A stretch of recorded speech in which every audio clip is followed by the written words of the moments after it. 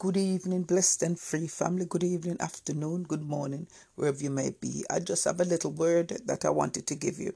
You know, I was looking on what's not WhatsApp, social media, Facebook, and I've joined a prayer group, and somebody requested prayer for their husband that was at operation against colon cancer. And we all, we pray, you write down something there. But when I was writing something down, I remembered Hebrews 12:22 to 23. And I was also thinking something as well.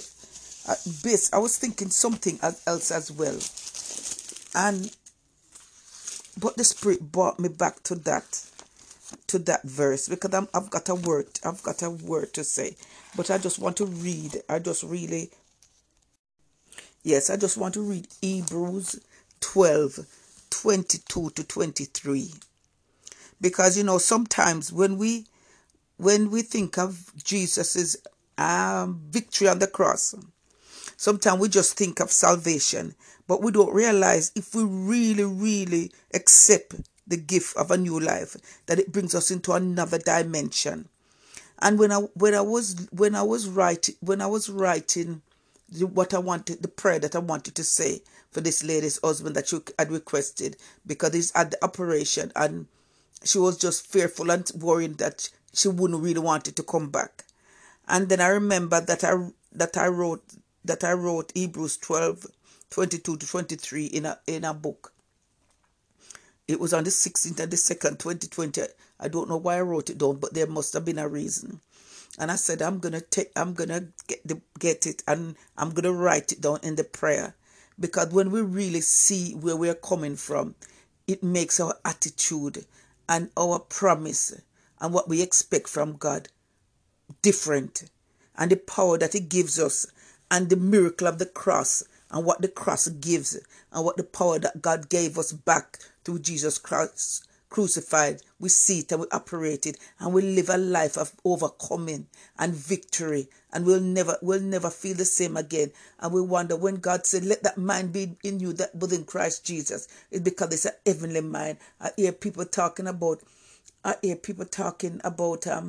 so heavily minded, the people are not earthly good, but it should be the other way around. So earthly minded, you are not so earthly minded that you're not able to be a good, that you're not able to be good in the earth, and to do things in the earth that needs to be done, because without heaven, earth cannot survive, and we cannot live according to the way that we are supposed to live. Because I know that the Bible tells me that Adam was of the earth, and Jesus came as a second Adam, and he was of heaven, because that's where he went back. So who gives us the victory? Look at that and change your thoughts as Christians, change your minds as Christians, and be right with God. If Adam was from the earth, and we see what the earth did, we see, oh, because of Eve talking to the serpent, what happened to humanity. Everybody's born into this earth of sin, because of Eve, because of Adam, because it was they were earthly people, and only knew earthly knowledge. When they made the devil take away what they should have been, they were heavenly people, and they letting the devil take away their powers. They become earthly minded, and therefore they weren't no heavenly good.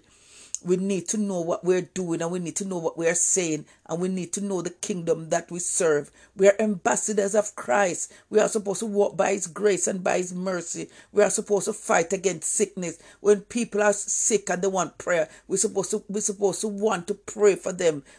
No matter how long it may take, we are supposed to want to do it. Instead of, sometimes you see people are requesting prayer, and you're seeing people putting praying for you, my prayers and all that. People want to see a word. People want to get an encouragement. Come on, Christians, stop being so lazy. Walk according to the ministry that God has put you in.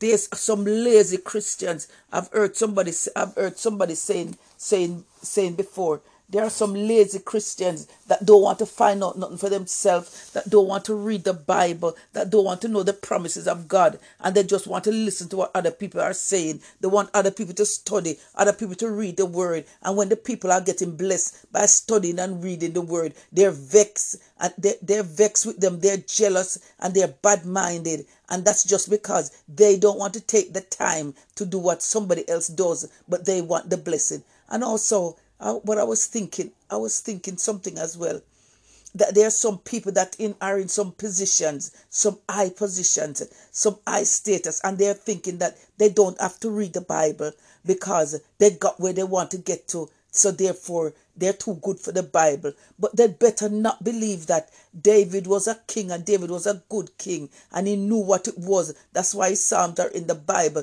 to know, to have a relationship with God. Solomon asked God for wisdom to rule over his people. But the thing about it, when you ask God for wisdom, you have to use it, because God is not gonna force you to use that wisdom that He's given you if you don't want to use it. Because it was a shame that King Solomon, after he got all that wisdom, after he done such good works, because even when the mother stole the other baby, the person baby in the night, and then they said the dead baby was the other person baby, and then when he said, all right, then give me bring a sword, and then I'll cut them in half, you can have half it, and the mother who the baby belonged to said, no, let her have it. The other one say yes. So Solomon told her, give the baby to the owner of the baby, because how can you want?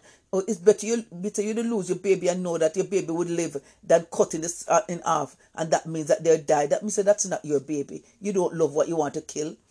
And we're coming to it now that Solomon in his old age, because of women, because of lust, ended up being a foolish king in the end when he was so wise. God told him, don't marry all these foreign women, all these women that don't believe in God. Don't marry them. Don't marry all these men and all these women that don't believe in God, and they're going to take you to hell. If you're a Christian, and the Bible says, can two join together if they don't agree? If a person is not a Christian, don't think of marrying them, and you are a Christian. So are you gonna teach them? Oh, it's all right because you read in the Bible that it says that Paul said that the unsaved one, through the grace of the saved one, will get salvation, or will be drawn close to God, or whatever. Yes, that says that. That's if you're married already. That's not if you're saved and give your life to the Lord, that you're gonna look for someone that is not married, and you're gonna say it's all right because they know some scripture. It's all right because they love God. No, we have to know what we are doing, and we have to be careful. We have to be careful. You can't play around with God. You can't joke with God. It's serious.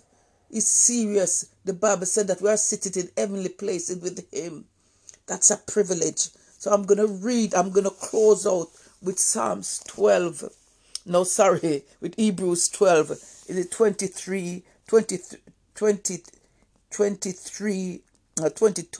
to 23. And it says, but we have come to Mount Zion. But you have come to Mount Zion, and to the city of the living God, the heavenly Jerusalem, and to the myriads of angels in festival gathering, and to the general assembly, and to the general assembly, and the assembly of the firstborn who are gathered who are registered as citizens in heaven, and to God, who is a judge of all, and to the spirits of the righteous, the redeemed in heaven, who have been made perfect, bringing them to their final glory. And to the meditator, to Jesus, the mediator of a new covenant, united God and man, and to the sprinkled blood, which speaks of mercy and a better and nobler and more gracious message than the blood of Abel, it's cried out for vengeance. Because God, this blood that Jesus sacrificed, it didn't beg, it didn't call out for revenge, it called out for mercy, and that's a mercy that we are living in now. So hold on to your victory, know who you are in Christ, and claim your healing, claim your salvation, claim everything that covenant says you should have.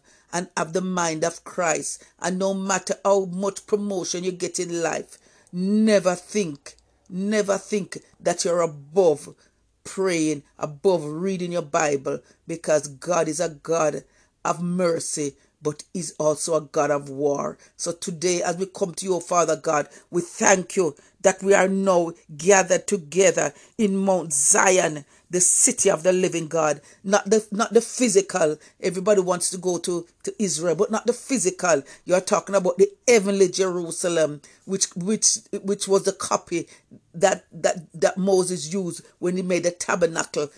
When the Israelites had left Egypt and they had to have a place of meeting.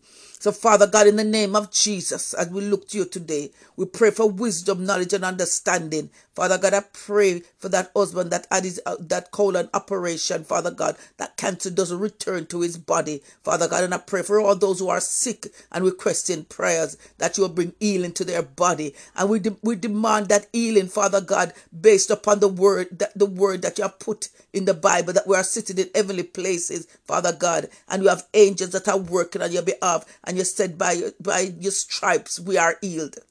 So, Father God, in the name of Jesus, we put our situation before you. We pray for wisdom in everything that we do, Father God, and understanding. We pray that as you are the true and living God, that you will help us as your children to walk according to your mindset. Let us follow it. Let us follow instructions. And as Mary told the servants when Jesus was doing his first miracle, whatever he says to do, do it. And we will do whatever he says to do. And it doesn't matter if other people might think it's strange, but you didn't talk to them, you talked to us, because you know that you had called us for such a time like this. And the purpose of God is written in our DNA. So, Father God, in the name of Jesus, as we look to you, we ask you to help us to be all that we are called to be. In Jesus' mighty name we pray. Amen. Have a blessed evening, everyone. And know who you are in Christ. Walk as a victoriously and as an overcomer.